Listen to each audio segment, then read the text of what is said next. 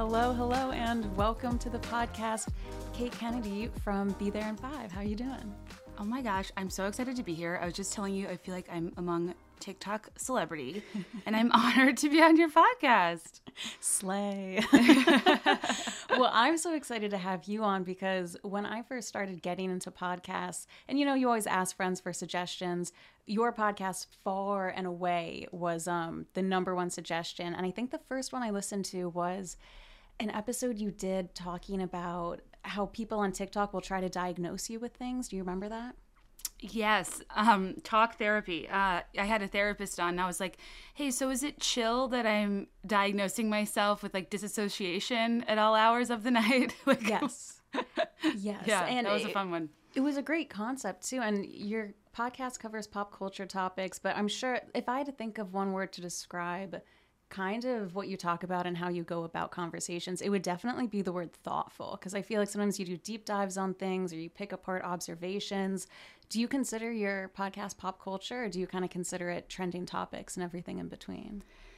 I think it depends on your definition of pop culture, because, yeah, when I'm, like, deep diving sorority culture or, like, being a bridesmaid, people are like, that's not pop culture, but I kind of expand that definition to zeitgeist almost, like, yeah. The thoughts and things and attitudes, beliefs, objects, media, entertainment, culture that comprise a certain, like, spirit of a time.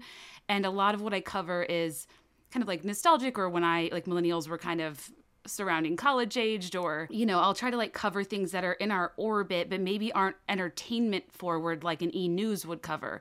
Like, I don't think E-News cares what the Scala sisters are up to, but, like, I do. So it's kind of it depends. It completely depends. But I think what happened is over the years I got a little bit less engaged with, like, celebrity gossip, just to keep myself kind of interested and thoughtful, like you said, trying to dive into things. And I thought there were more interesting pockets of our existence to dive into. So I try to pick things that are popular, like TikTok mental health videos, and then understand what it means and how they impact us. Yeah, I mean, you're right, too. Pop culture used to be who's wearing what on the red carpet, but now we almost kind of have, like, discourse pop culture where people talk about gaslighting or quiet quitting or things like that. And these phrases, they're on the news, but they're also things that you see on Twitter. It's like this weird blend of, like, I don't know, maybe it's just the fact that everyone's got an opinion now being on social media for the last, like, 20 years, but there is, pop culture with celebrities, and then there's trending topics that, like, everybody talks about, but it's not the news. Right. And I kind of love that this evolution of the world, because it puts such significance and importance to, like, the culture of our everyday and the culture of our existence in a way we used to put on a pedestal only for celebrities to think was interesting. But now it's interesting if you're a kid who likes corn. Now it's like democratized across, like, everything. So I love being able to, like, celebrate our lives in that way and find importance in these small things. Otherwise, what's the point? Yeah, and I mean, like corn, I think that kid would kill someone for some corn. What a curse, too, now that for the rest of his life, like, he's going to be having corn gifts, and, like, he'll probably get so sick of corn, develop this, like, PTSD reaction to it. I already feel that way when I hear the song. I don't, if I'm being honest, I hate to, I don't want to shit on a 6-year-old's routine, but not my favorite. 100%. But you wonder if, like, Noah from the Ellen Show, I'm like, just everywhere he go, people are like, apparently, you can't it's hard to depart from your point of entry into the public square. Yeah, and what I always find really fun is those people who are the memes, the success kid on the beach or the crazy girlfriend with the eyes. You see pictures of what they look like now, and you're like, oh my God, that meme that I've used 6 times, that person's actually now 41 and they have a family in, like, Kentucky. Right. You're like, what? It's just crazy. I know. I totally agree. I think we're in a really interesting era of the information age that it empowers normal people, and I think it's so entertaining to dissect it. And I almost think of it as, like, when you were growing up and between friend groups or, like, at sleepovers, you almost had the Miss Mary Mac or concentration, or, Miss Susie had a steamboat. You have, like, hand slapping games. It's like the things that we care about that aren't really culturally like originated anywhere beyond that we all just know and talk about them. And it's almost those like little things of lore, these like inside jokes we can have that we would have inside friend groups that's like democratized to the general public, and we have access to so many pockets of being, and I think it's cool. Totally. I know. I think a friend of mine, we were once trying to figure out how is it that everyone across the country knew the same hand games, and we were like, it must have happened through summer camp, because then like one kid from one school would spread it to another, and that like must have been the connection, because otherwise, you know, why were we all afraid of quicksand? Like, it just doesn't make sense. Right. Why does everybody know the glorious sensation of crack an egg on your head, let the yolk run down? And feeling the stab a knife in your back, and you're like, also no. kind of grisly.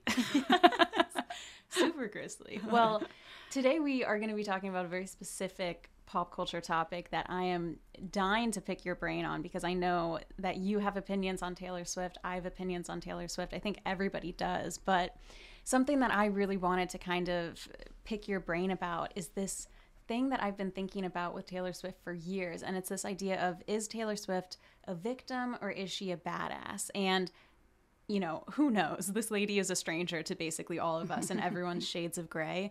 But I find it really interesting that sometimes I have quotes from her speeches and verbiage and lyrics where I feel like half of the time Taylor Swift is presenting herself as someone where it's always been an uphill battle for her, and she's had to struggle and she's had to do all of this stuff and face all of this criticism. But sometimes even in the same speeches, then she'll be saying, and I'm on top, and I was the youngest person to do this, like, and, you know, I did every single thing myself. So I feel like it's confusing as someone hearing these speeches being like, wait, do I feel bad for you, or am I jealous of you, or am I a little bit of both? So before we get into it, first of all, if you had to cast a vote and it had to be very black or white, would you say Taylor Swift victim or badass? Oh God. Badass. Yeah. I think in general, I want people to be more defined by their triumphs. And I think she has a great deal of positive contribution, but you said it had to be black or white. So I guess I won't explain further, but I would skew that direction based on her accomplished career and accolades alone. Yeah. And being, I think, like, maybe I'm biased, but I would say she's #1 pop star in the world. Yeah. I mean, there's like just a handful of heavy hitters that are really at a level where they can experiment with genre, category. Reputation, she was like, yeah, I'm not doing interviews. Like, nobody can do that. Yes. That's how you know you're at the top, is you don't have to do a press tour for an album to like hit #1 or whatever.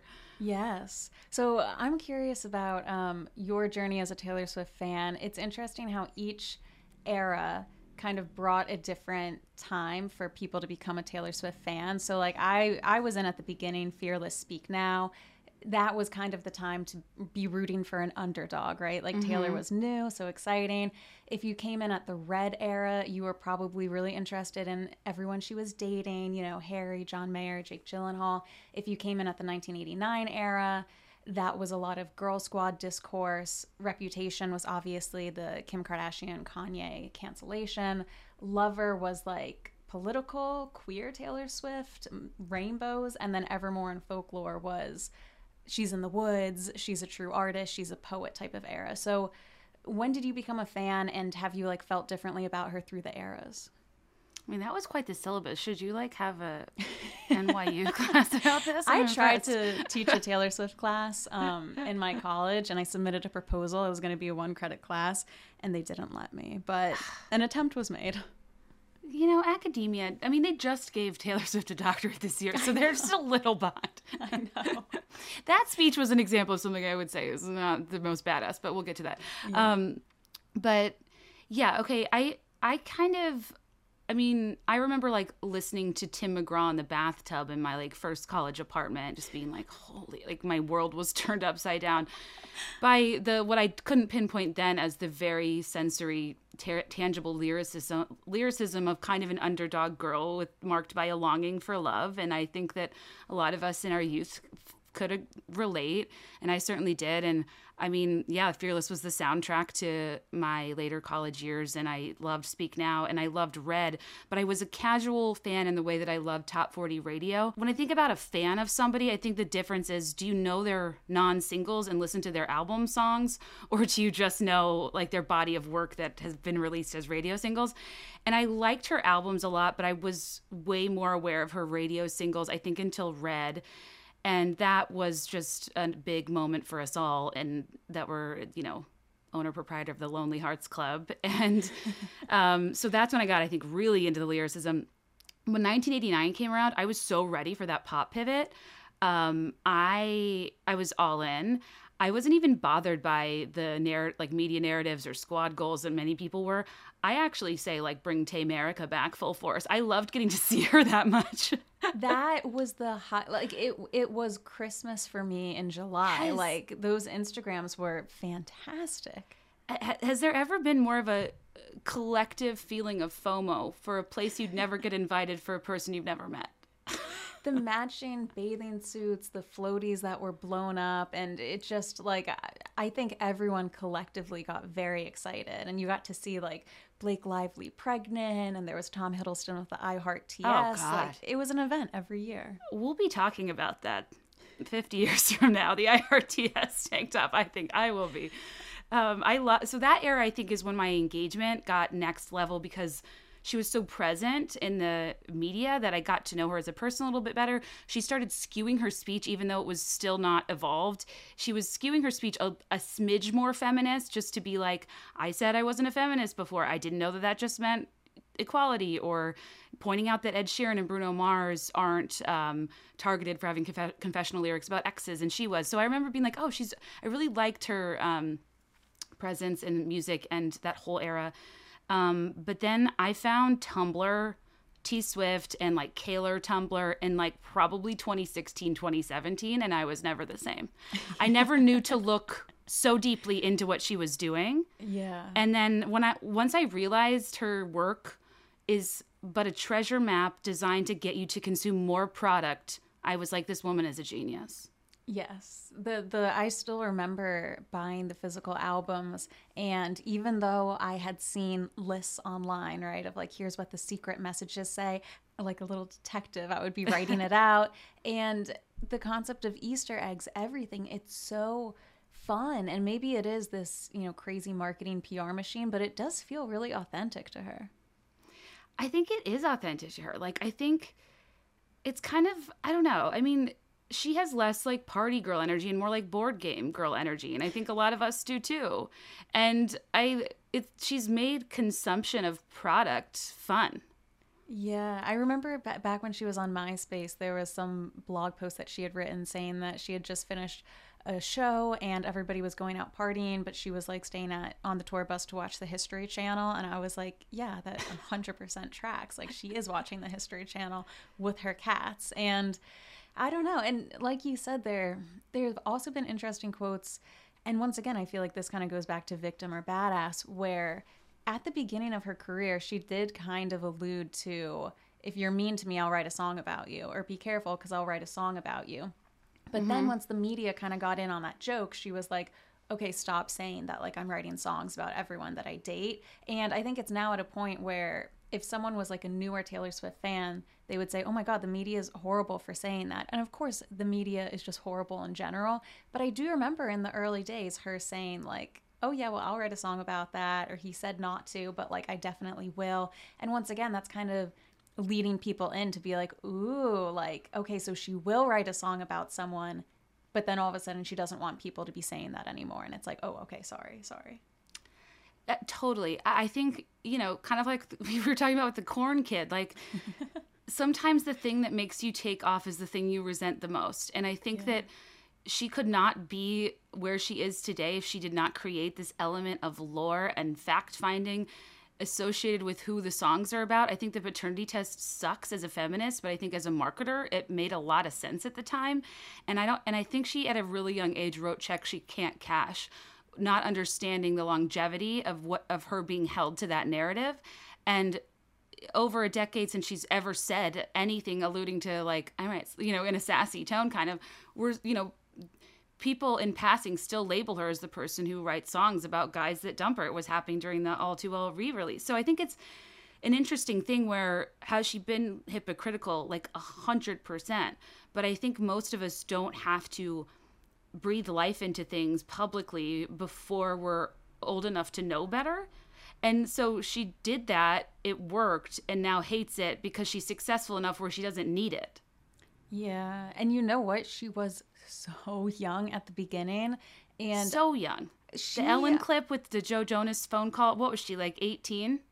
If that? Might have been 17. Yeah, exactly. Because I think Fearless came out when she was 16, I think. Or maybe that was her debut when she was 16 and then Fearless was when. Yeah. I think Speak Now she was 19. But, yeah. And anyone, I think of this too, even when people are like these young TikTok stars, they're like, I can't believe Addison Rae or Charli D'Amelio did that. I'm like, if I was their age on TikTok, I would have embarrassed myself, put my foot in my mouth so many times. I find it crazy when people look at a young, I don't know, 20-year-old and they're like, I can't believe she said this. I wouldn't. I'm like, no, God. You would have. We all would have.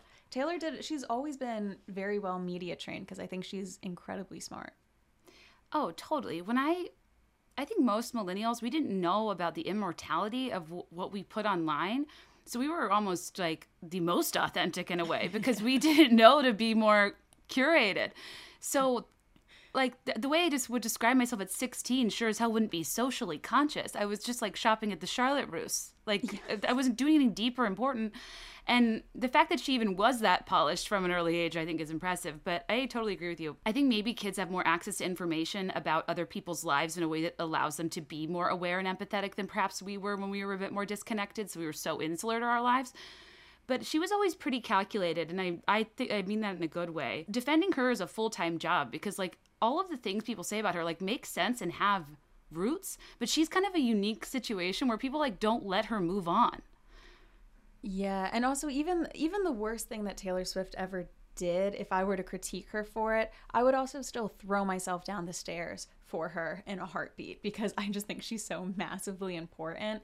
And I don't know, there is something about Taylor Swift. I'm trying to think of other artists who have had this much discourse and strong opinions about them. You know, like Katy Perry is basically just a pop star, you know? Yeah. Selena Gomez is basically just a pop star. And maybe that's because you don't think of these people as actually writing their lyrics. So you're not going to read super much into a song that has like 15 LA co-writers on it. But there really isn't, maybe Olivia Rodrigo, because people are calling her the next Taylor Swift, but I can't even think of like a second place person. Okay, that's interesting you say that because my theory on this, I don't know if this is the best example, to a much different degree, is like, well, okay, you know when people go out of their way to position their brand as almost having a predisposed, broken down parasocial barrier, and they really make you believe they're your best friend. Mm-hmm. I think she went with relatable best friend just like you. Even when America was in not like other girls phase, she was like, no, I'm exactly like other girls. I like cats and flowers and drinking tea. And that was even before it was cool to be yourself. So I think she like cultivated this audience of like people that are very like, you know, I think she cultivated an audience of like probably a lot of young white women that didn't feel like the cool party girls or didn't feel like they could fit in a box and were a little bit awkward before they found their place in the world. And she represented them and they followed her throughout life. And she has this like army of people that genuinely feel like she writes for them, to them. They look out for her. And I think that like when you set the bar that high and you convince people that they know you that well, even though they actually don't, the standards are really high. Mm. That's part of it to me. I don't know why the general public and media, other than like generic misogyny and just being like annoyed with girlishness, like I don't know what their deal is. They've always kind of had it out for her. But I think that sometimes the people that go hardest against you were once your like biggest fans and they turned at a point. And I think some of that happened to Taylor Swift a bit, or has happened over the years, where they've felt like, you know, jilted from secret sessions, or she didn't speak out on the issues she said she would, or you know what I mean? I can't decide if like there's something fundamentally interesting about her, or if people were misguided about how like close they were to her. Yeah, maybe that's what it is too. Because I mean, for as much, there are people who love her, there are people who hate her, but I do also meet a good number of people where they're like, I like Shake It Off, and that's all I have to say on the matter. So, Yes. but when you're online, right, especially with like the For You page and everything, you're really only interacting with people who love Taylor Swift or like hate her with like a bloodthirsty passion. And I don't Yes. know, it's a creepy amount of people. Actually, I would say that I think that turning point, I think that if you followed Taylor Swift before the 1989 media blitz, you like understood her and could contextualize what she was doing. If you were introduced to her during that time, or the volume of seeing her was higher, I think those are the people that were really off put by the squad goals of it all. And just like she said in a later interview, like that part of my life, it was kind of filling the empty lunch tables of my past. Like, look how many friends I have. I think there were a lot of people that took it just like that and knew a lot of people like Taylor Swift that kind of traded on a currency of exclusivity, and it was off putting. So I can actually see that too as being a turning point for some people. Yeah.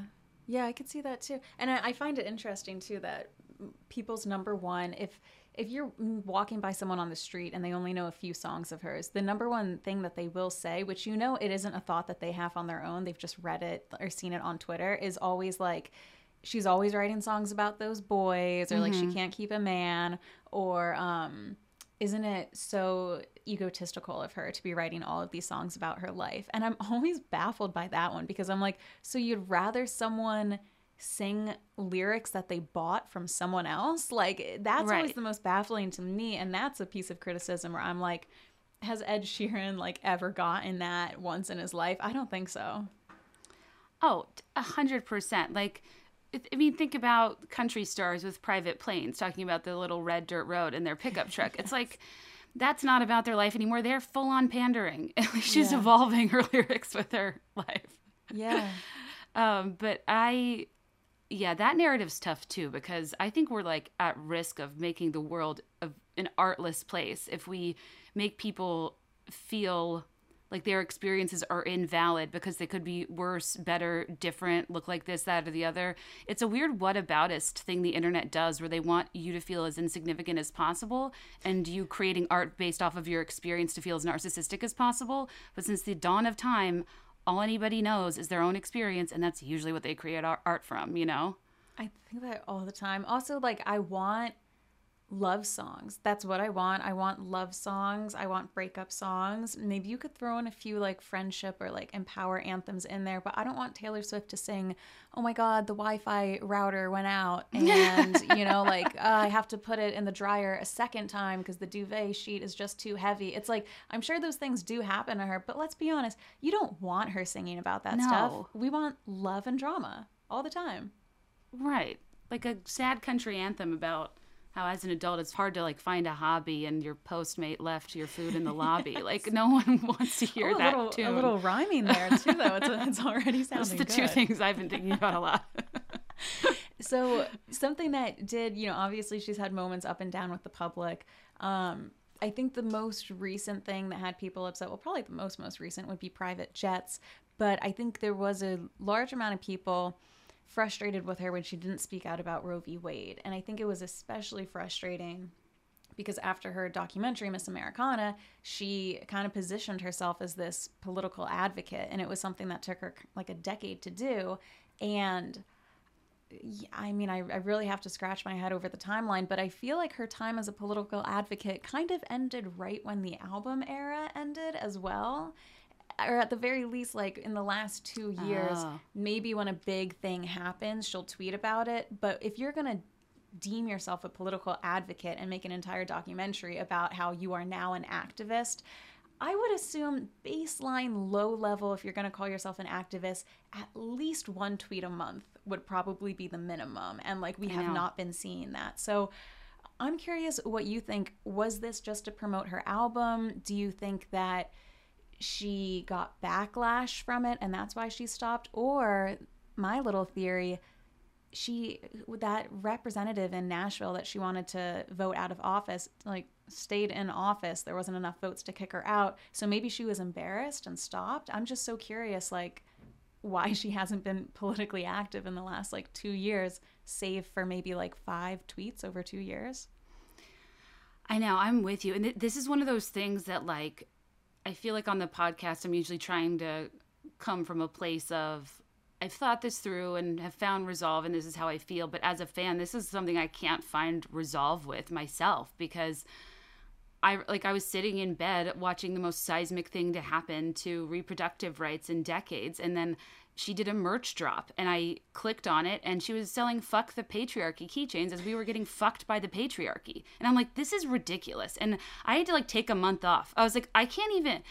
That was a moment for me that many people probably got to a lot earlier than I did, where I felt like I was starting to see it for what it was.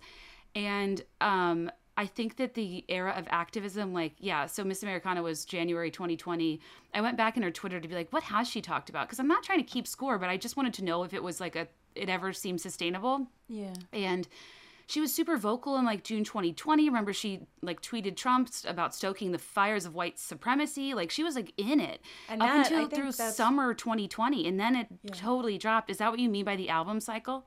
Well, no, I was just going to say, I think that tweet is her most liked tweet of all time, the stoking the fires. Oh, really? Because I remember, stoking them, you know? Yeah. Yeah, so it was fires, flames, or something. It was punchy, and I was like, yes. Mm-hmm. And I think it set a precedent for us thinking, like, cool, we can, you know, it feels better to get behind and support and defend and spend so much of, like, in your job and my job, spend so much of our real estate covering her, when it's a person who's supporting things that actually are, you know, defending people's rights and making the lives of your audience better. And it is, I am genuinely struggling with the Roe situation. I think the part that's hardest too is, you know, she, major things have happened over the course of the past year, but she popped on to defend herself against Ginny in Georgia when they told a joke about her, and also defended herself with that songwriter, something with like Billie Eilish, and that, I forget what it was. What's his name, like Aaron or something? I don't remember. Oh, he's the head, like the lead singer of Gorillaz. Yes. Yeah. And yeah, that's kind of the only time she got involved. And then 3 weeks after, no, maybe like a month after the decision leaked, she like retweeted something from Michelle Obama about Roe, and that was it. But then it's always an Obama too. I remember there was another tweet that she made, and she reposted something of Barack Obama's, which, you know, the repost is always good, but I always wonder, like, what are your actual thoughts on this? But I guess, I don't know, she says like a sentence on it, which, once again, it's like, you said you were a political activist, and like the most we're getting from you is a retweet with like, there's only so many characters. It's not even 2 tweets. It's like 1 sentence on the statement, which isn't being an activist. That's your PR statement. Completely agree. And I think that I mean, if I'm being honest, I also struggle with the David O. Russell film. I also struggle with Crawdads. Like, I think a lot of these decisions are adjacent to people that don't represent the things she kind of promised she wouldn't be a part of, and I just don't really get it.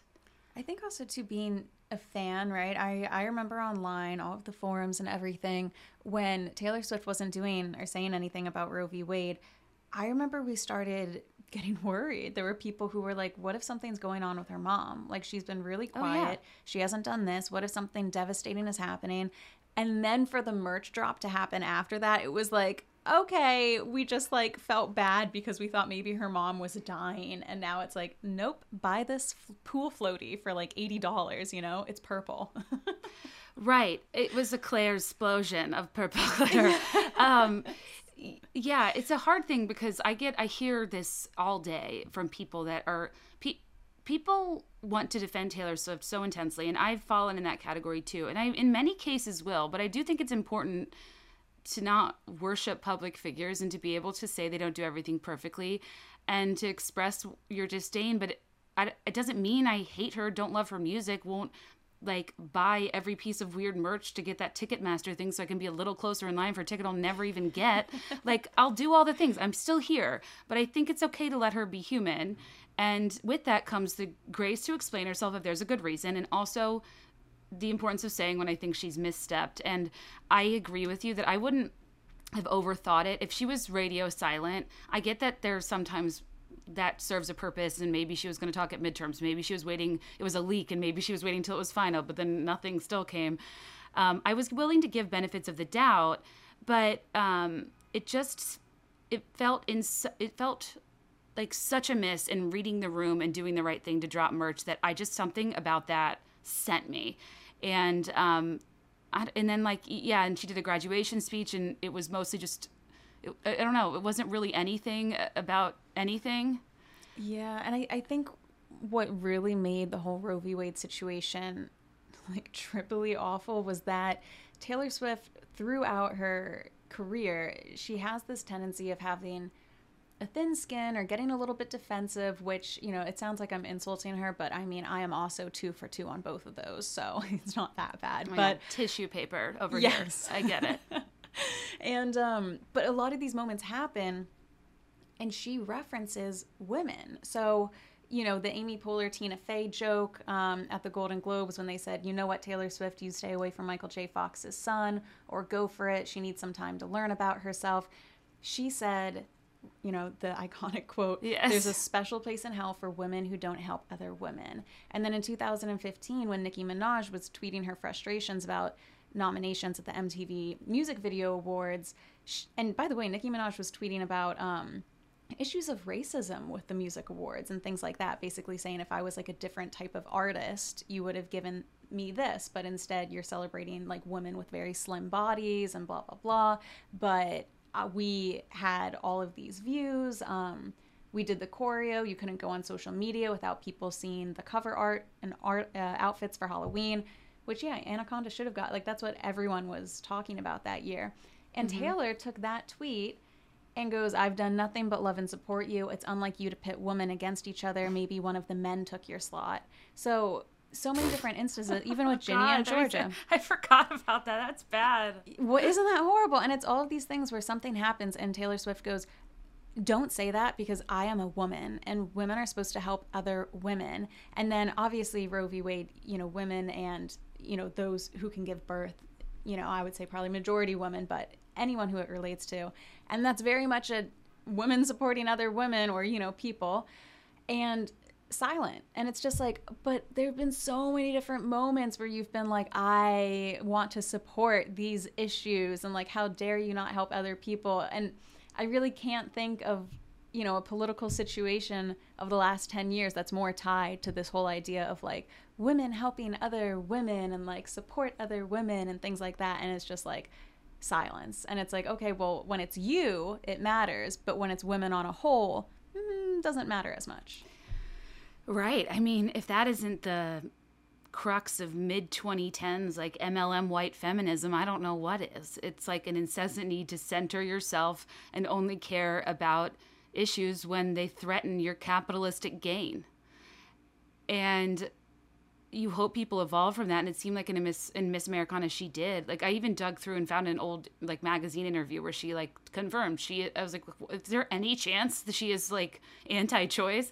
But found like she said one time like she's pro-choice or whatever. Like so that's what's hard for me is like I know it's not. So when people I complain about it on my podcast and her fans are like, she does like, so we don't need to like hold celebrities responsible for caring about everything ever, or you just care because it's an issue you specifically care about and blah, blah, blah, which fine. But I do think that there's an element of like, if we know that she is pro-choice and she said she was going to be an activist and she went out, she like so obviously said nothing and dropped merch during the biggest effing deal. Like, it almost makes so little sense. I am wondering, if something happens on midnights, like, okay, but it better be clear and it better be before midterms, because that's the only thing that would absolve it for me. But, like, otherwise, it seems like there has to be something else to the story, because it just makes so little sense to me, I guess. It does. And also when people are like, normally I agree, right? I don't think all celebrities should be political activists. In fact, I'm kind of not a fan when they are, because I feel like so often they miss the mark, they're condescending, and they're hypocritical. They're talking about the environment and then getting on their private plane, right? They're saying this needs to happen, but they're spending like excessive water usage on, you know, it's just one of those things where like if you are a celebrity, you can't really tell other people how to live because there's no way that you are living the right way yourself. Like we saw that with Taylor Swift taking her private plane, you know, everywhere and back. But if you make a documentary and it's your coming out story of being a political activist, then people do get to hold you to that standard. You just made them watch an hour and a half video on it, and you got paid to promote that message. You know Netflix was paying her big bucks. So whenever people are like, oh my God, you shouldn't expect her this of her, she told me to expect it 2 years ago. So is she, until she puts out another documentary that says I'm no longer a political activist, you should still be able to ask that of her. That's what I think. Right. And it kind of was a thing that absolved her of never speaking out in like 2016 when it really mattered, you know? And so it was more of like a Band-Aid, if anything. Yeah. And I know it's tricky because like I operate from like a commentary and entertainment medium. So do you. Like my content's largely escapist, but it's just not that hard to acknowledge that you care about the lives, well-being, and basic rights of the people that write your checks. And she came out in a big way with like, you need to calm down and stuff, and like, which was cool, but like didn't show up this past year like when Don't Say Gay was like top of mind in the public square, you know? Like, so I really can't, I don't know if she realized that it was, she wouldn't feasibly be able to keep up with things in a way that would ever make people happy, so she dipped out again. But I don't know. And I can't understand what it's like to be on that level.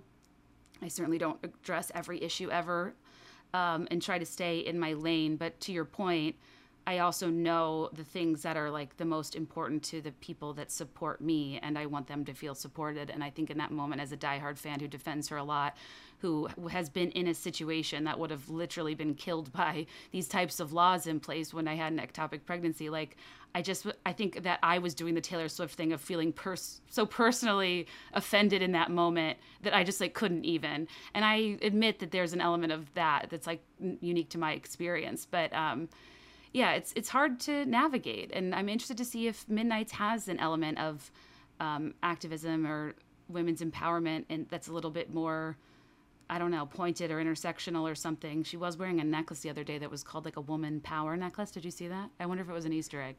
No, but like, why is that making me roll my eyes so hard? It's just like, it's been 2 years, and like the time I'll talk about promoting and empowering women, it's for an Easter egg for my upcoming album. And it's just like, well, there's been like 2 years. Like, I just go back to thinking like, when people are like, she needs to do something. And then it's one tweet with maybe 2 to 3 sentences in it. And it's like, once again, that's like a PR statement. That's not being an activist, which, you know, I don't know, maybe to this day she's like, I wish I never did that documentary, because like I do not want to get involved in this world. But I think you bring up an interesting point when you were saying people pleasing. So one of the things that I'm fascinated by is Taylor Swift's Woman of the Decade speech that she did at Billboard. Did you watch that speech? Is she wearing a navy jumpsuit with a gold chain? Yes, and okay. Jamila, she gave her it, and then like awkwardly stood there for like the 10 minutes that's right. She was talking. So, you know, a lot of people had different opinions on the speech. I found myself really uncomfortable by it, which I think I'll break down different parts of it, but to me it just felt so north and south.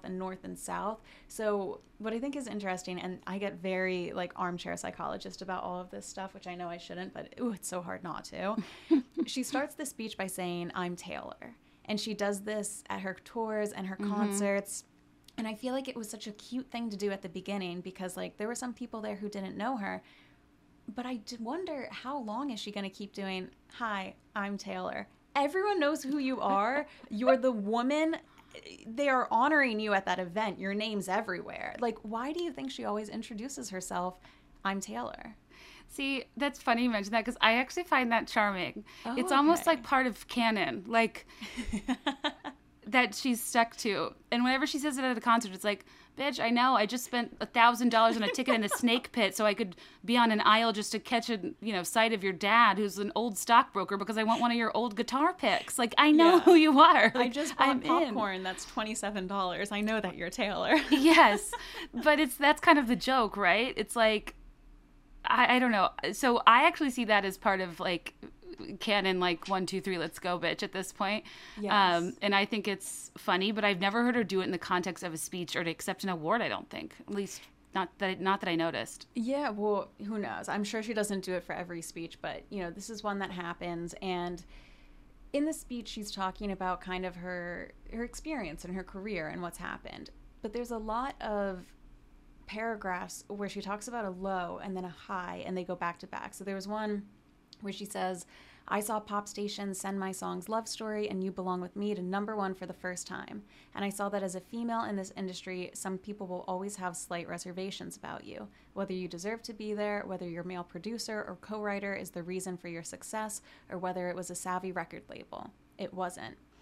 And that's something where, I don't know, just on a level, I feel a little bit weird because I'm like, oh my God, wow, like you're young and you're getting success. Oh, people had reservations about you, where it's like, you're having also, it wasn't a male producer or a co-writer the reason for her success, but it did help. Nobody makes it in this world alone. And I find that interesting too. I feel like Taylor is either half of the time saying, it was so hard to do this, but I did it alone. And I'm like, the answer's probably in the middle where like, there were hard moments, but I had people help and, blah, blah, blah. And together we all did this. And I feel like that message in the middle is more empowering. But when I hear Taylor talk about her life, it's either, oh my God, it was so hard.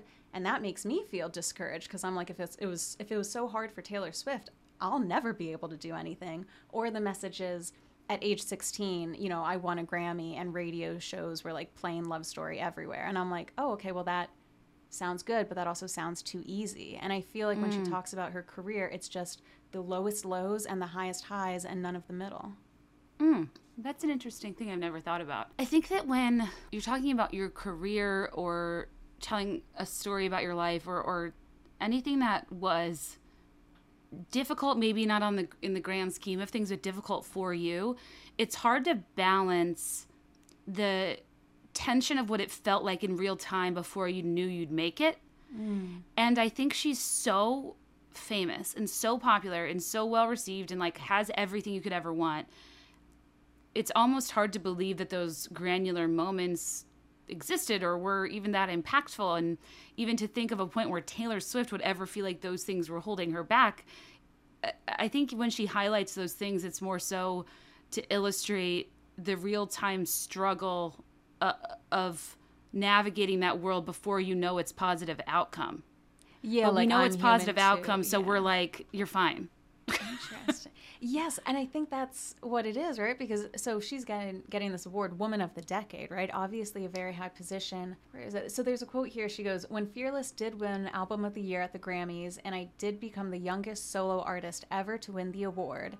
And with that win came criticism and backlash that I'd never experienced before as a young new artist. And that's also a sentence that makes me feel weird because criticism and backlash, everyone gets that. I mean, just as a podcaster, you and I get that all the time, I'm sure.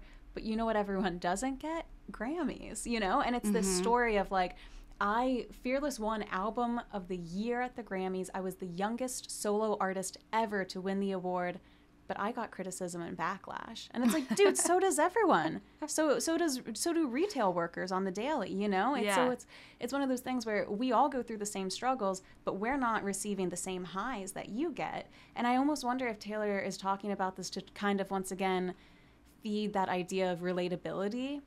But once you're at the top, it's kind of annoying to be relatable because we're not relatable anymore. Maybe our emotions and our feelings are, but right now you're talking about criticism and backlash, and you took a private jet to this event where everyone's honoring you for being the Woman of the Decade. And I'm not saying that to be like, oh, if you're rich, you can't have problems. But I just find it funny that Taylor Swift talks about her problems so much. That's an interesting point that I could see going either way. I think that it's really hard to discern between the two because when you sense that there's an effort of curated authenticity, it's especially grating because that's not the point, right? Like to plan your relatability, to plan your authenticity, it's just like, no, that's not what we're here for. However, a woman in her position who has the eyes and ears of so many young girls, which is also another reason why we're so frustrated with her for not talking about things like the overturning of Roe v. Wade, also has the opportunity to be like, listen, nothing good comes without its downsides. the road to getting here wasn't pleasant. It was often at the expense of my personal comfort and being offended and feeling misunderstood and blah, blah, blah. And at least since I'm kind of a sensitive bird, I think as you grow up, you realize you move through the world really feeling validated by things like grades or sports or being good at these things that have these external metrics that you think will fulfill you. And then you realize they're kind of meaningless. And what matters is like the day-to-day of how you move through the world. And like, she has every accolade in the world. She has a plane, she has money, and I agree, she's marked with more privilege than perhaps anybody. But I think she's still like a sensitive person who really feels the negativity, the criticism, the being misunderstood at every turn. And there's maybe an element that's self-serving and being like, and I did it anyway. So I think that it could be a little bit of both, like filling the empty lunch tables of her past and like kind of a middle finger to everybody who said she couldn't do it. That's more self-serving. But I also think there's an element too of, I remember hearing that speech and she said something, and I wish I could remember what it was. It was something about criticism or something about like, anytime you put yourself out there, people are going to have a lot to say about it. But that doesn't mean you don't create. That doesn't mean you don't push forward. And as a person whose like career at this point is like from scratch of just output, I'm so self-conscious of everything I'm doing. It was almost refreshing to hear that if that's your nature, you're going to feel that way no matter if you're at the top or where you are now. Yeah, so it's something where it's not like her message isn't it gets better, but it's like it stays the same, but we're all in this together. Yes, that's how I took it, was like, yeah, it does suck how with everything you put out that you think is really great quality work, like somebody is so locked and loaded, ready to shit on it. But maybe that is part of it, because she couldn't be more successful to me, but literally everybody shits on everything she does. I don't feel bad for her, like, personally in a sense, but I kind of thought she was making a point. Yeah, well, also her sensitivity is the reason why she does such great songwriting. I don't know. Exactly. Are you familiar with the Enneagram test at all? Mm-hmm. I go back and forth. I'm like, would Taylor Swift be a 3 or a 4? Because I feel like a 3, she's so achievement-oriented and goal-oriented. She loves those awards. They mean a lot to her. But then I also feel like 4, she is very like individualistic, like my experience, a little bit of drama, or takes criticism to heart. Have you ever tried to type her? Well, you know, as a 4, that was tough for me to hear. Oh, I'm a 4 too. I know, most people in this type of job would be. Like, you and I think our opinions are so interesting, we put a mic in front of ourselves. Like, that's not, we're not well. But I think she's a 3-wing 4. And that's hilarious because I have thought about this a lot. Me too. Because sometimes I'll listen to her songs and I'm like, she's just like me, you know? Yeah. Are you a 3-wing? Well, I'm a 4-wing 3. No, I'm the other one. I forget 4-wing 5, which means you're like individualistic and independent and analytic. Oh, no, maybe not. Oh, I'll have to check out the wings, but it was the type of thing where I read the description of a 4 and they're like, you're overly dramatic and depressed and like you feed your emotions too much. I was like, yeah, shut up. Oh, the care and feeding of my emotions is like my memoir title. I feel like this is why I think this conversation is really interesting and dynamic when we talk about the experience versus perspective almost, right? Like 4s are so in their own world in a way that would appear narcissistic, but is more so like deeply emotional, layered, has to like process and express themselves to even like get through those emotions, to be through the fog enough to have the clarity to see the silver linings. And I relate to being like so deep in my experience and my own sorrow and having this undercurrent of melancholia to the point where I'm not always thinking about the right things. I'm not always doing the right thing. I'm not always seeing other people. And that's a level of self-awareness I've had to like try to find with age. But that about her is very 4-ish. You know, we're all like, don't put women in boxes, but let's put ourselves in tons of boxes. The Enneagram. Obsessed. I'm like a cat. I feel comfortable in a box. And like sometimes I wish that there was some sort of app where I could say like, these are my big 3 for horoscope. This is my Enneagram. This is my Myers-Briggs. This is my, I don't know, there must be other ones too. And then I could find other people just like me. And we would either be the best of friends or the worst of enemies, because I think sometimes you need balance. But those quizzes are like addicting to people. And how fun is it to take like celebrities and fictional characters and be like, oh my God, they think in just the same way that I do. That is a brilliant business idea. Yeah. That I think you should pursue, because it would be fun to be like, oh, you also self-identify as, you know, a Stacy with a Claudia Rising and a Dawn Moon, or like whatever. I loved Dawn. Yes. Yeah. Dawn wore like earth earrings. She was an environmentalist. She had breezy Blake Lively. She was Larissa Olenek from The Secret World of Alex Mack in the movie, who I loved in the 90s. And I loved Claudia too, like, you know, like her obsession with the junk food and hiding it everywhere. It's like, yeah, relatable. That's me. You're so right. And I think it speaks to meme culture too. It's like, all we want in this life and in these times is to come across something and think, that's so me. I feel understood. Yes, there's nothing better than, I've been getting a lot of TikTok tarot card readings of people being like, just like the saddest like tarot card reading ever, and then you enter the comments and everyone's like, I claim this and I need it. And I'm like, okay, so like me and 70 people are all going through it right now, but it makes you feel better to like seek camaraderie in like some inexplicable way. I saw you got a video that was like, you're like, the key is you don't respond to the tarot card lives or astrology lives that have like more than 10,000 likes. Yeah. As long as it doesn't have the K by it, you're like, this is meant for me. Yes, some amalgam of the universe and the algorithm found you. When really it's just they're literally trawling through your phone because you gave them access to everything, and they're reading your text messages and like serving you videos that relate. Whoops. It's scary to the point where, before I understood how refined the TikTok algorithm is on Instagram or my podcast, I was like, is anybody else getting a lot of this highly niche content? And I had to be like, I need to not tell people that, because I'm engaging with that content. Well, I made one video, I remember it was like a year and a half ago at my sister's place, and I was like, wow, like something's happening. I'm like, everyone has an eating disorder. Everyone's talking about it. And I got a bunch of comments. They were like, no, none of that content's come across my page. Haven't seen any of it. And I was like, oh my God, I need to delete this. I was like, I just completely gave myself away. I'm like, what's happening in the zeitgeist? And they were like, girl, it's not the zeitgeist. It's your For You page. And I was like, oh, okay. That's a good reminder. That is...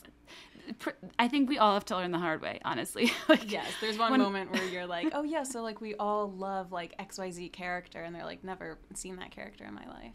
Yes, exactly. And I think it is kind of, I never know if to be spooked or impressed by the precision of the FYP. I feel like mine understands me because you come up on mine a lot. I think algorithms are hard because I consume as much content that I don't like. Like, if somebody comes up that's, you know, like Maddie Pruitt preaching. Only God can satisfy. Like, I did an episode called Preaching to the Friar about these, like, reality star turned televangelists like Maddie Pruitt, like Sadie Robertson from Duck Dynasty. And I'm fascinated by them, and I consume so much of their content that I'm now on, like, evangelical talk, and everyone has, like, Kingdom Chaser in their bio. And I'm like, I'm not meant to be here. I get, because I think it's so cringe when guys are like, alpha males do this and like sigma males do this, and I will get TikToks that are like, here's why semen retention is important, and I'm like, why am I getting this? And then I'm like, oh no, it's because I interact with all of this stuff because I find it so sick and like fascinating. I don't want to be on creatine talk. How did I get here? Miserable. Okay, last few things I have for Taylor Swift here. This was an interesting thing. I think Taylor Swift has said before that she doesn't have a therapist. I feel like most celebrities probably do. I feel like Ariana Grande has talked about going to therapy. I feel like if you're someone as big as Taylor Swift, you'd probably be terrified to have a therapist. But what I thought was really interesting in this speech was she was talking about how to go back and appease her critics. And I'm also curious on your take of how to deal with critics. So she said, I decided that I would be the only songwriter on my third album, Speak Now, and that I would tour constantly, work on my vocals every day, and perfect my stamina in a live show. I decided that I would be what they said I couldn't be. I didn't know that then, soon enough, people would decide on something else I wasn't quite doing right, and the circle would keep going on and rolling along, and I would keep accommodating, overcorrecting in an effort to appease my critics. So she talks about how, you know, They say she can't sing, she gets vocal training. They say she's too country, she goes pop. They say that she doesn't have any girlfriends, she gets the girl squad. And I wonder why, in going through that cycle, there's never a moment where she goes, I decided, fuck them. I'm just going to be me. But instead it was like, I need to prove them wrong, or I need to please them, or I need to correct this. And I think that was something for me, especially with this podcast. I remember the first couple of times I got bad feedback, I'm like, they're 100% right. They probably are an executive at Wondery, and I need to change everything. And finally, you know, you get to a point where you're like, well, I'm just going to do what I like, and if it is what it is, then it is what it is. Do you think that people-pleasing or appeasing the critics is a way to make you feel better about yourself? Do you think that it's a trap that some people get into and they can't get out of? I think it's a personality-driven thing. I think that my read on that Billboard speech, that context is helpful for me because I think that's what stuck out to me. At a point, the thing that I had to say fuck it to wasn't the critics. What I had to be like, fuck it to me ever thinking I'll be a person that doesn't care what other people think about me, my art, my work, anything. There's almost an ownership of being like, I'm sensitive, I care, this will never not bother me, and I'm not better than moving through the world as a product of the opinions about me. You hope self-confidence and work experience gets you to a place where you're less rattled, and it certainly does. It makes your skin thicker in a sense, but I think that I personally have a threshold of like, I am never going to be a zero fucks kind of gal. I give all the fucks, always have, always will. And like, can that be okay? Yeah. And then, so my experience being more public facing has been not saying you can't talk bad about me or doing everything people say I can't do, rather modifying my consumption of it. Yeah. And I think that she had a response that's kind of a marker of immaturity, where you're not like, you haven't decided like, I'm sensitive, it is what it is, or you haven't decided that you are a fuck it type of person. So she took that feedback as actionable direction in her career, which is just such an unhealthy thing to do. And I would be surprised if she doesn't still do that a little bit. But that's kind of what I took from that, was like, I wanted to kind of flip them the bird, but also I was listening to them way more than the people that liked me. Yeah, well, it's interesting because the way that she talks about these different kind of eras and albums she's had, where I'm like, ooh, this is the sparkly album, and then this is the one where she wears striped shirts and red pants. But when she talked about it in terms of who she was trying to please at that time, right? So like, me doing all of my songs on Speak Now, that was because they said I had co-writers. And me doing all of this on Red, like, that was because they said that I couldn't do rock and I wanted to do better lyrics. And I'm like, oh my God, has her entire trajectory been, you know, especially when you work for yourself, you have to sit down and be like, okay, what's my goal for the next year? And I'm like, is her goal music related, art related, creativity related, or is it like, they said they didn't like this about me in 2021, so in 2022 we are going to take care of that, you know? I just wonder, like, how does she set goals, and how much do like the critics kind of influence what she's working on for the next year? I know, it's an interesting point, because it's like, yeah, you would hope something like the feedback of her not speaking out on Roe would be like the type of criticism that maybe she'd take to heart and listen to. 2023, she's like, woo, I'm sending the pill to everybody. So part of me does not know if she like literally sees nothing, or I don't know. But yeah, I think that's a really interesting point, that I don't know, but like, I guess since I'm roughly her age, to me, it's like the evolution of personhood, where if her art was about her life and her life was marked by an onslaught of criticism, your average person isn't well adjusted for in their teens and 20s. The feedback loop of fame is not something anybody is well adjusted for. I think that maybe it started that way and she didn't realize that until hindsight. Like, maybe, you know, sometimes you do stuff and you don't even realize why you're doing it, and then you look back and you're like, that was so transparent. Like, and I have noticed Taylor, both for the good and the bad, she does seem to have a if this then that mentality, right? So like, if they say I have too many co-writers, then I will write a thing on my own. You even saw this when she announced the album. You know, if you guys gave me this award, then I would do this album. Or even on Tumblr, right? Like, if they start, I think one of her likes that she had liked was like, you know, changed to be BLM. If you do this, then I'll never use Tumblr again. Like, if you guys go too crazy about my relationships, then you'll never see a picture of me and Joe together. So I feel like for so many different aspects, she is kind of like, if this, then that. And that kind of happens for the secret sessions too. If you're the best fan ever, then you could get invited to secret sessions. So there is kind of a little bit of punishment reward situation. And I think she does it internally to herself too. That is such a good point. And I'm glad you bring that up, because that is actually one of the things that frustrates me about her, is that the human in me understands what it must be like to receive that kind of criticism. The fan in me, and this is why I've tried, like, I really think about this a lot, when anybody that's public facing spends more time discussing criticism than public favor, is that the interviews and times that Taylor Swift is always talking about her critics, it feels offensive as a person that's like unequivocally supported her, that they're getting all of the airtime. And when Reputation came out, and people like me always understood her, always stood by her, never were off put by the Kanye tapes. And she's like, yeah, so because you all were so rude to me and like sent snake emojis to my Twitter, I'm not doing press. And it's like, well, now the biggest consumers and supporters of your art are robbed of the context they'd get from a media tour. I get the element of shtick, but I also think that there's something that really slights your biggest fans when you let the negativity be louder. And she does have a problem of hyper focusing on critics. Yeah, and I think of that too, even as a podcaster, like, when you do get criticism, it's so hard not to like spiral over it. And I've listened to some friends, you know, podcasts. I also call some of them friends, and they do not know me. I just think that they are. And they'll be like, this happened, or like, we got this review, or like, you know, didn't like this.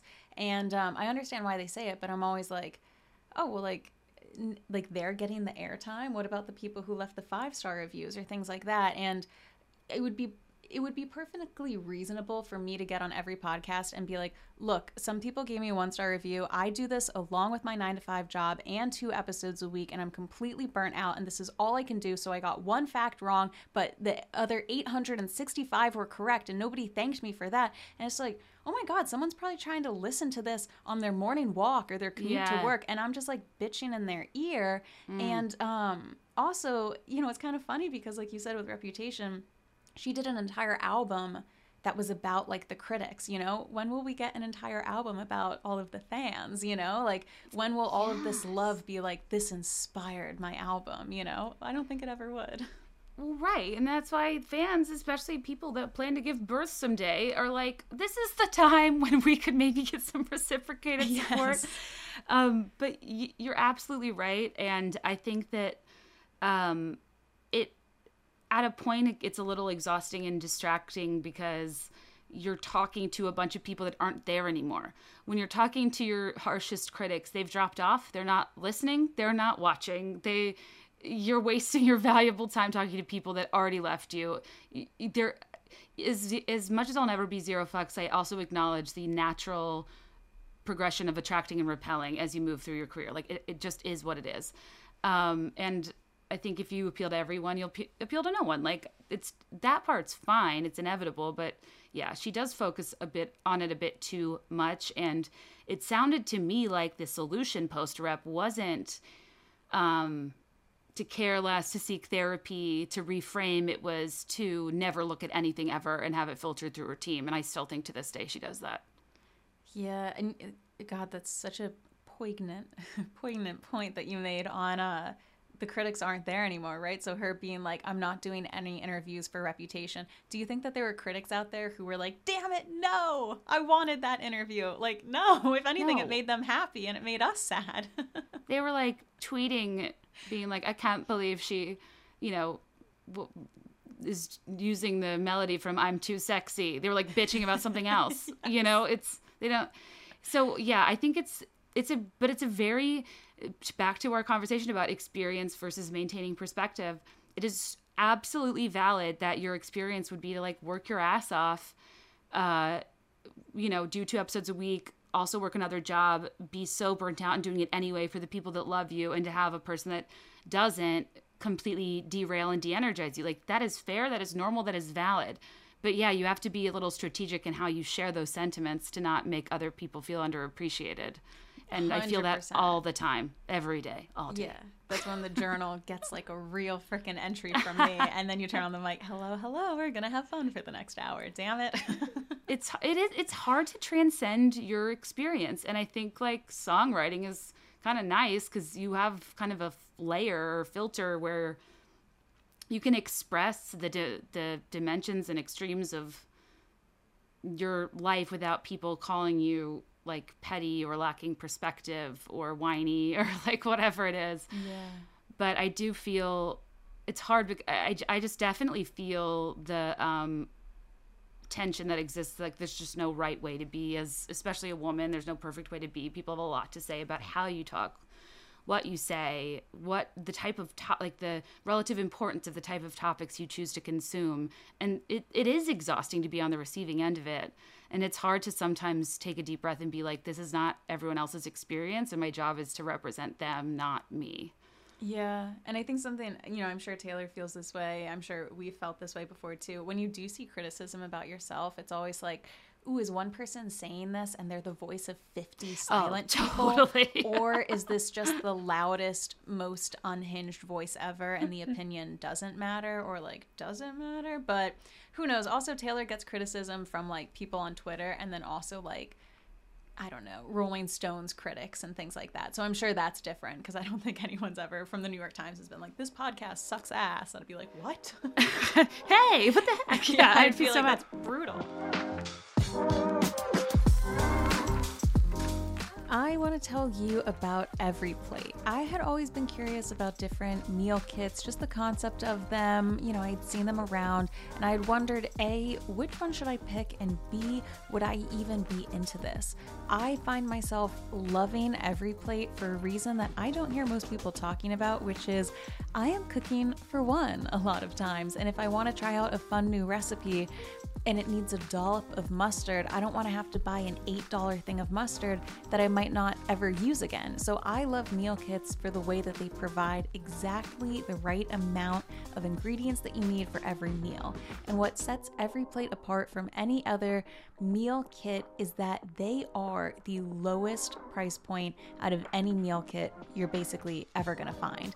I remember thinking that meal kits were going to be expensive, but now I'm convinced that you can really have delicious meals at a much lower price. So you can get your first box for just $1.49 per meal if you go to everyplate.com and you enter code FLUENTLY149. That's everyplate.com and you enter code FLUENTLY149.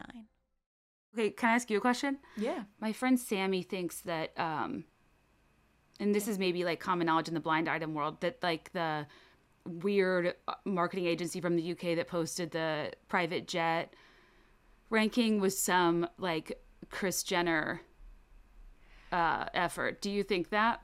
Because it was right after Kylie got called out.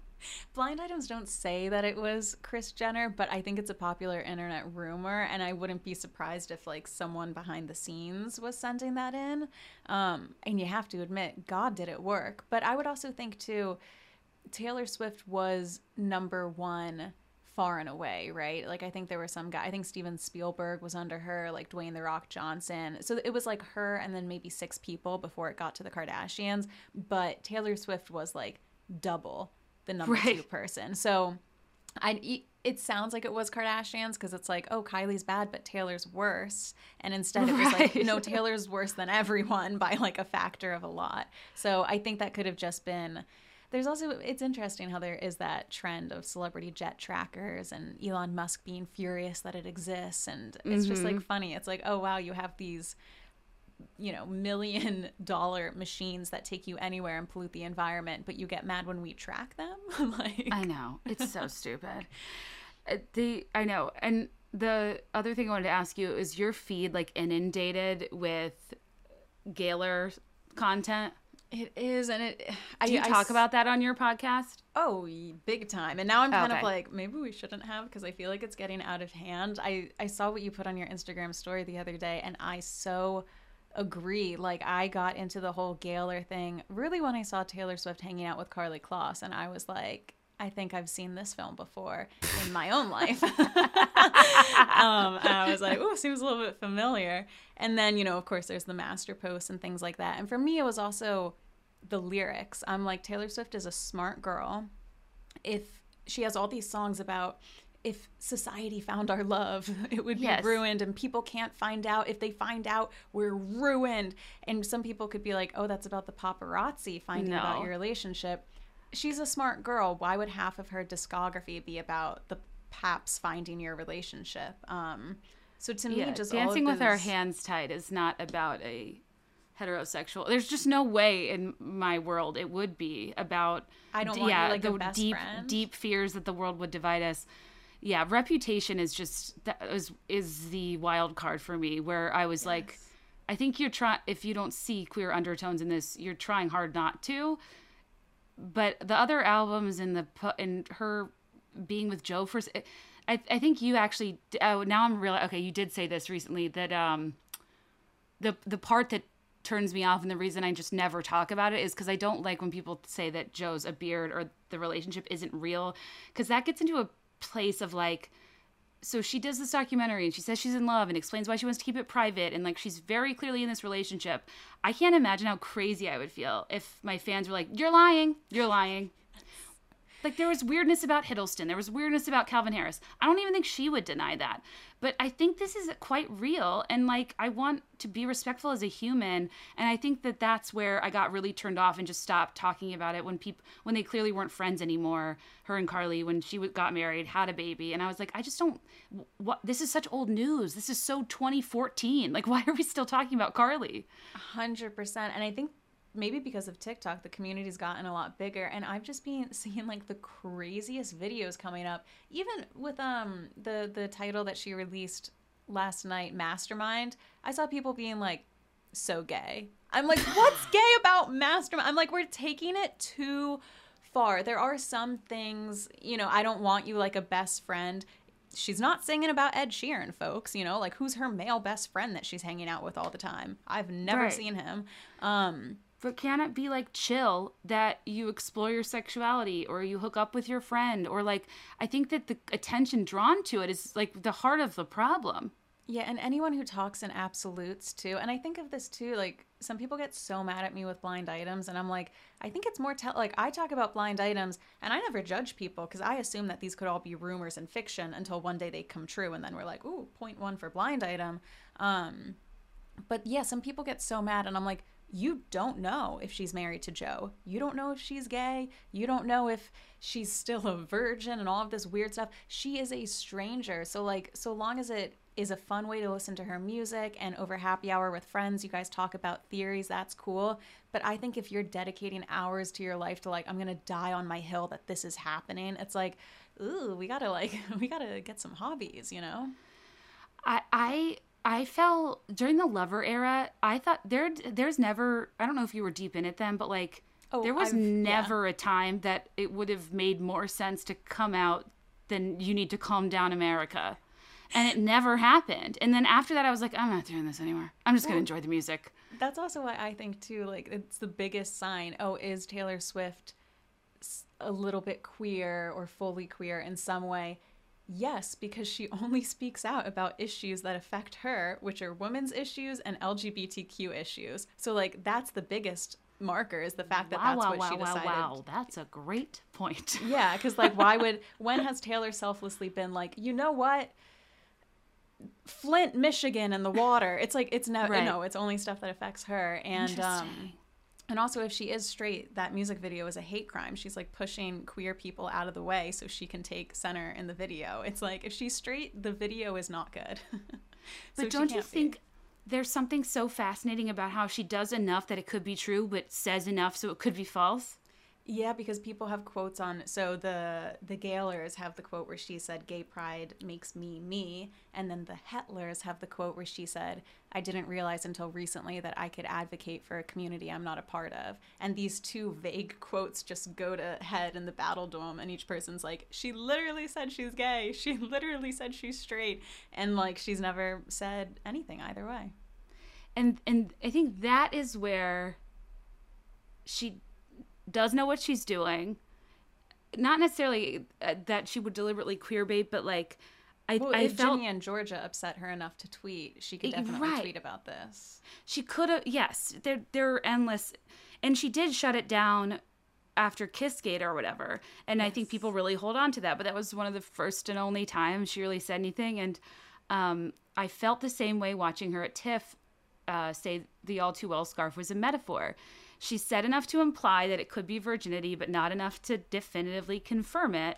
And I thought that, I'm like, she just still knows how to play this game very well, where she says enough to get us talking, but not enough that would ever like condemn or pigeonhole her into one thing definitively being true. It's always flexible enough where the discourse will breathe. Yes. And it makes her relevant. 100%, 100%. Because I think I just did an episode that's going to be Patreon soon on the whole Larry theory, and that because I've heard whispers of Larry but never done a deep dive into it. And the girl Katie that I was talking to was like, well, they've never tweeted anything about it. Like it would be very easy. It's been 10 years. Like I think like Louis said one tweet about something being bullshit, and then it's like, but in different interviews where they bring it up, like you just have to wonder, are they not saying something on purpose because they know, oh, maybe this is like 8% of my fan base? Well, that's the other thing too, per the FYP of it all.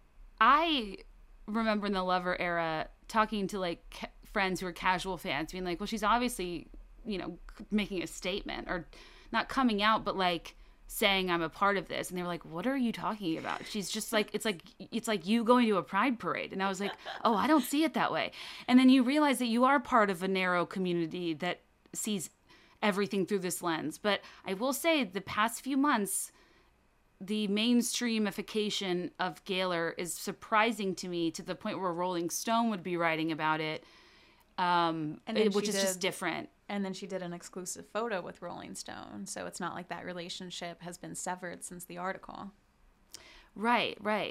So I guess I'm always know. just kind of wondering why it can't be casual. Like, I feel like Harry Styles' sexuality is casual. Like, it's, like the at least my perception as a casual fan, because I'm not like a diehard Harry Styles fan, but as a passerby, it just seems like there's an accepted level of fluidity. No? Is that like the wrong take? Well, that's what I would say. Have you heard the theory that she was going to come out during Lover? No. So I mean, I thought she would, but I haven't heard of why people think she wouldn't have. Yeah, so that's kind of, the vibes, right? Me out now. And the You Need to Calm Down music video. But there was this theory, and some blind items also allude to it, that she was going to come out as sexually fluid. Now, that I don't know if I believe, because I think Taylor Swift wouldn't use a label that has sexually in it, but who knows. But that she was going to come out as that during Lover, but that was when her masters got taken from her. And you know that the minute Taylor Swift would ever come out as fluid, everyone's going to flock to albums 1, 2, 3, all of the old ones, and listen to them with an ear open to think, what if this is about a girl? And that would just mean that Scooter would be making millions of dollars from people re-listening to this. So I think if she ever does make a statement about her sexuality, she's not going to do it until all of those re-records are happening. Because, even if I wasn't a fan, I'd be creepy enough to be like, oh my God, Taylor Swift said that she's queer. Let me go listen to Shoulda Said No and imagine if she was singing it about a girl and see if this lines up and get all detective-y.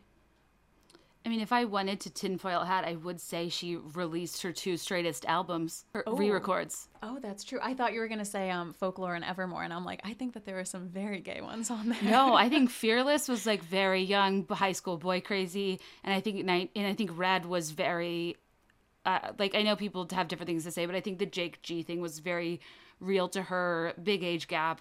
He was such a big celebrity. She felt inferior. Like, I do think the Red experience was very real to her. But I mean, with that knowledge, would people view Speak Now differently? For sure. Would people view Reputation differently? Like we already did. Like, yeah, if you listen to Reputation through that lens, it's impossible not to see it. And those albums are the bit, right? Like Speak Now and the debut album didn't really have any songs that super made it to the radio hits. When people think of her, they think of We Are Never Ever Getting Back Together, Love Story. They do think of hits off of those first two albums. So yeah, strap that tinfoil hat on. Mine's already to the moon. Oh, I know. And it's like this weird thing where 1989, when you think of like even just opening with Welcome to New York, Boys and Boys and Girls and Girls, ending with The Bonus of Wonderland, that was kind of just like a start of a little bit more of transparency if you're like well versed in that world.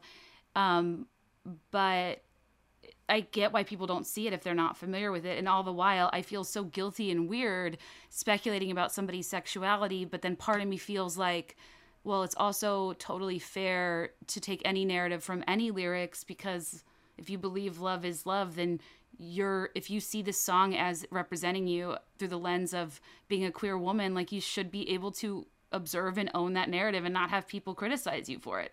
Yeah. But you don't want to out people. You know, I think it's one of the most, to use an appropriate word, delicate conversations that I never know how to handle publicly. But it's hard to, and I dropped it for a while, but at this point it's like everywhere. But I don't know if it's everywhere or just on my For You page.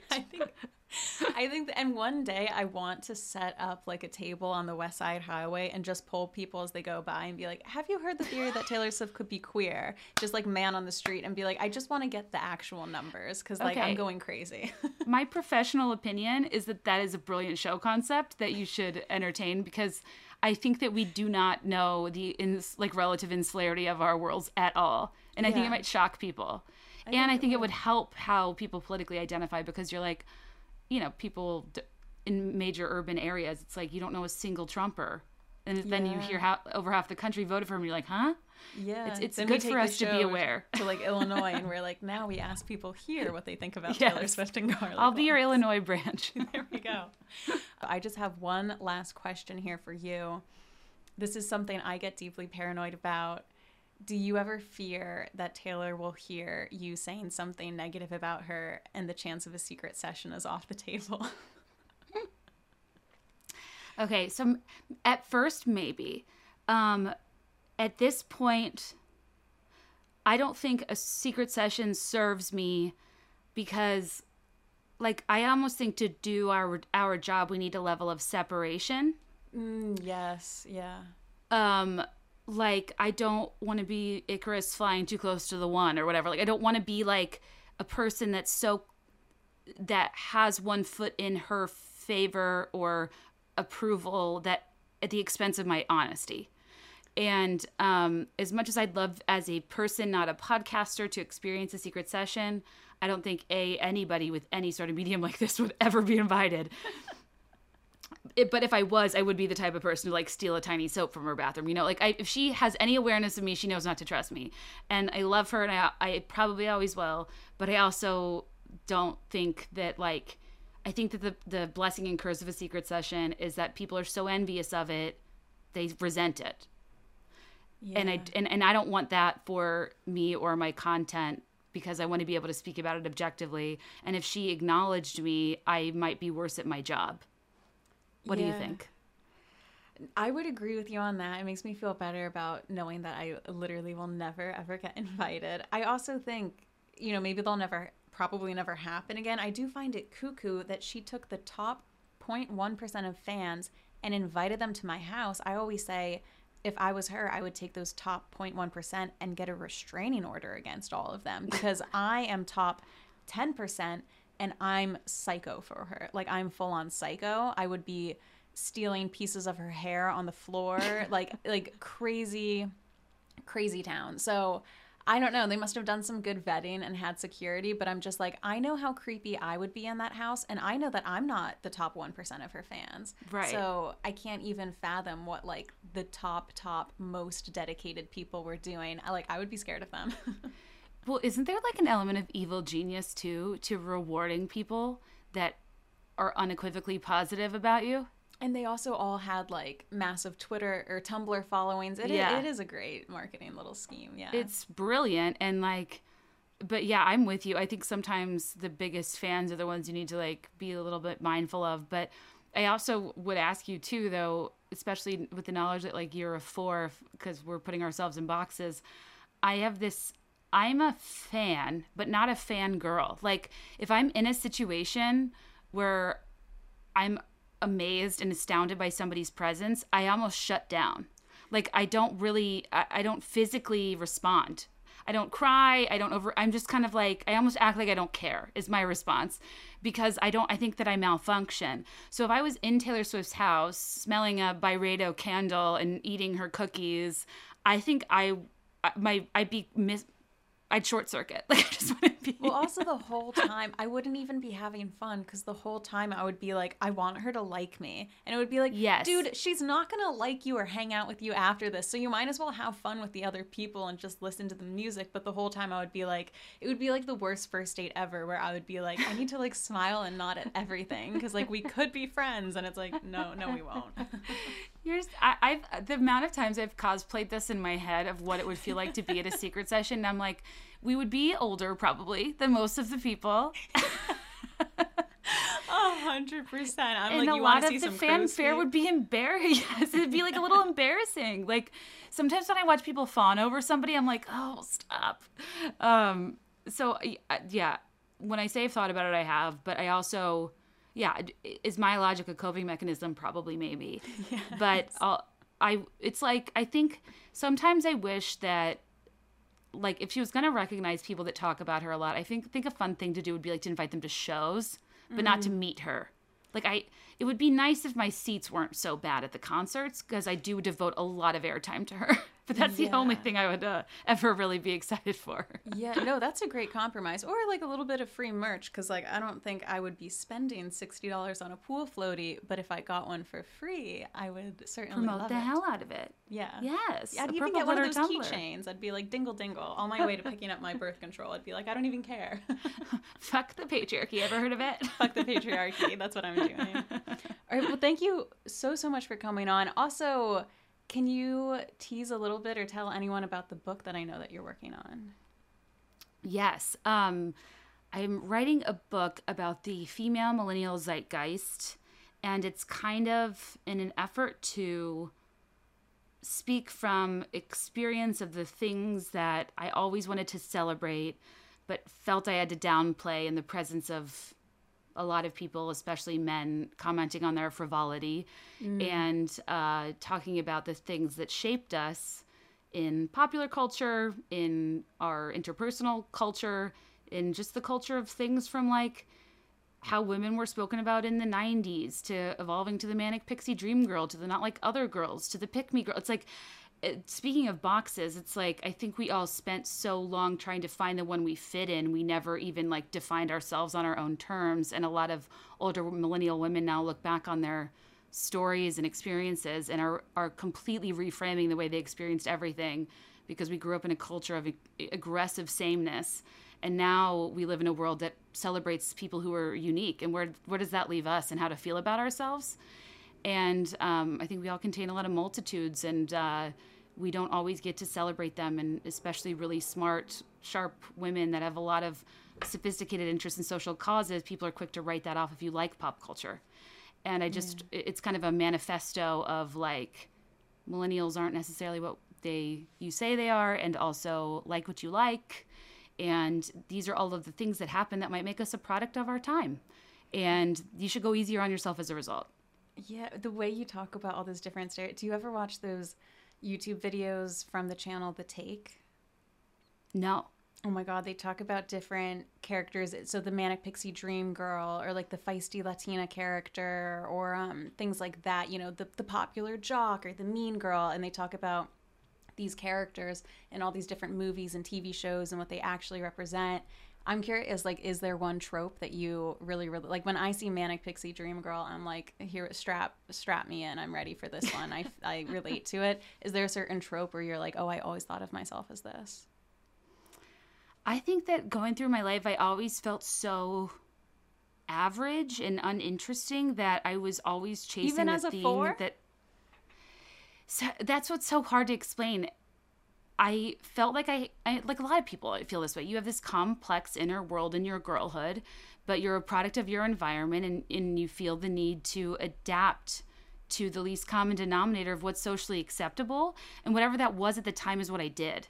Yeah. So where that net out once I got older was like, I've always tried on different versions of myself for size to get the pre-approval of society that I already could anticipate instead of just like existed as I was. And so it's kind of like if you in your heart fall into a trope, great. But it's kind of an effort to think of yourself outside of the boxes, though I'd argue that we can't be criticized for how we decorate them because we never put ourselves in them to begin with. So whatever, it's kind of like just exist. Like I think the self-surveillance of women is exhausting and tremendous. And I don't care if you fall into a trope and are the biggest cliche in the world and are at a pumpkin patch with a pumpkin spice latte and an Ugg boot and a North Face Denali. Live your truth. And so should the person that rages against all of that. Like, I don't care. The ways we respond to and judge each other is a product of misogyny, and the only real protest is to exist. Yeah. And that's kind of what I'm trying to like think through my life and talk through. And like, it is hard when you're indoctrinated with like 90s and 2000s media that spoke about women in a way that's horrendous. So much so. I look back on so many things, even just like 10, 15 years ago, and I'm like, that would never fly today. And only 10 years have gone by. I know. I mean, to be like in high school and college, when every single cover of every tabloid was about if you are overweight, underweight, feuding with a friend, got broken up with, or bleary-eyed, tumbling out of Ledoux, that's what I thought my options were as a woman. And then it was like, are you a pear or an apple? You're only pick one. You only get one I fruit. could never figure out my goddamn body type. Or my face shape. I spent so much being like, is it heart, oblong, oval? What are we working with here? What are we working with here? Just like desperate to try to find. I'll be like, maybe if I find my color season, then like everything will snap into place. And it's like, I don't know. Right. Totally. And like, I feel very strongly about both rejecting the constant insistence by society of us to modify, self-improve, but also if that's something that brings you joy and you genuinely like we're a product of our environments, and like that's okay too. I just think the reason my career will probably never take off is because I'm not a person with hot takes. I live in the gray, and that's not popular. So no, it should be though. I always wished growing up too, like I feel like I remember clicking through news channels during COVID, and based on the politics of the news channel, you were getting two completely different stories. And I'm like, I know it doesn't make money to like be in the middle and talk about both sides and how this could be true, but this could also be true, but this came out, so who knows? I'm like, there's no money to be made from that. But like, I do think so many people are like, well, I think a little bit of this, but also a little bit of that, but I could see it going this way. And it doesn't, like the most controversial channels take off because they go viral and they're psycho. But like, I don't know, people just thoughtfully pondering things. Like, I do think that there's a market there. I hope at least. And what I've found is that it's the nicest market there is to have as an audience, because once you kind of stop obsessing over growth and popularity and you like do what you like and what comes naturally to you, I found that in just going hard for the gray, I feel two ways, we contain multitudes, it kind of naturally casts off people that want you to have hot takes who would also have a hot take about you, and leaves you with a group of people that are pretty understanding about the nuance that exists within the human experience. Yes. So I'm all about like, let's normalize a medium amount of success. Like, I don't need to be the biggest podcaster. I love, on my vision board, I'm like straight and narrow. Nothing too crazy. That's the vision. Lukewarm airport to Sani. I'll take it if it's there. All right. It's not my number one. And this book is it going to be coming out at midnight sometime soon? I don't have a release date yet. I'm still like in the thick of writing and editing it. Takes a long time. Didn't know. This is my second book, but first long form one, and it's taking me a while because I want to get it right. But all the while, per our conversation, it's very hard to freeze your opinions as finite takes, right? Yeah. In 2017, I would have written a book being like, hustle, grind, girl boss, and I've changed. So it's kind of a crazy experience. It's like kind of a time capsule that I might change my mind about. But yeah, so it'll come out sometime late next year. If you'll let me come back on We'll talk more about it, and you'll have to come on my podcast sometime too. You were so nice to have me. I love your work. I love women who are smart and talk about things and use the social channels that can objectify us to inject nuance and thoughtfulness and analysis in the world. And I think you're awesome. Oh, I like Amir right back at you. I'm so happy that we were able to talk, and I'm just like a massive fan of your podcast. It's always so thoughtful. It's always so clever. And I mean, I am a millennial. So yeah, exactly. All right. Thank you so much for coming on. Thanks, Shannon. Take care.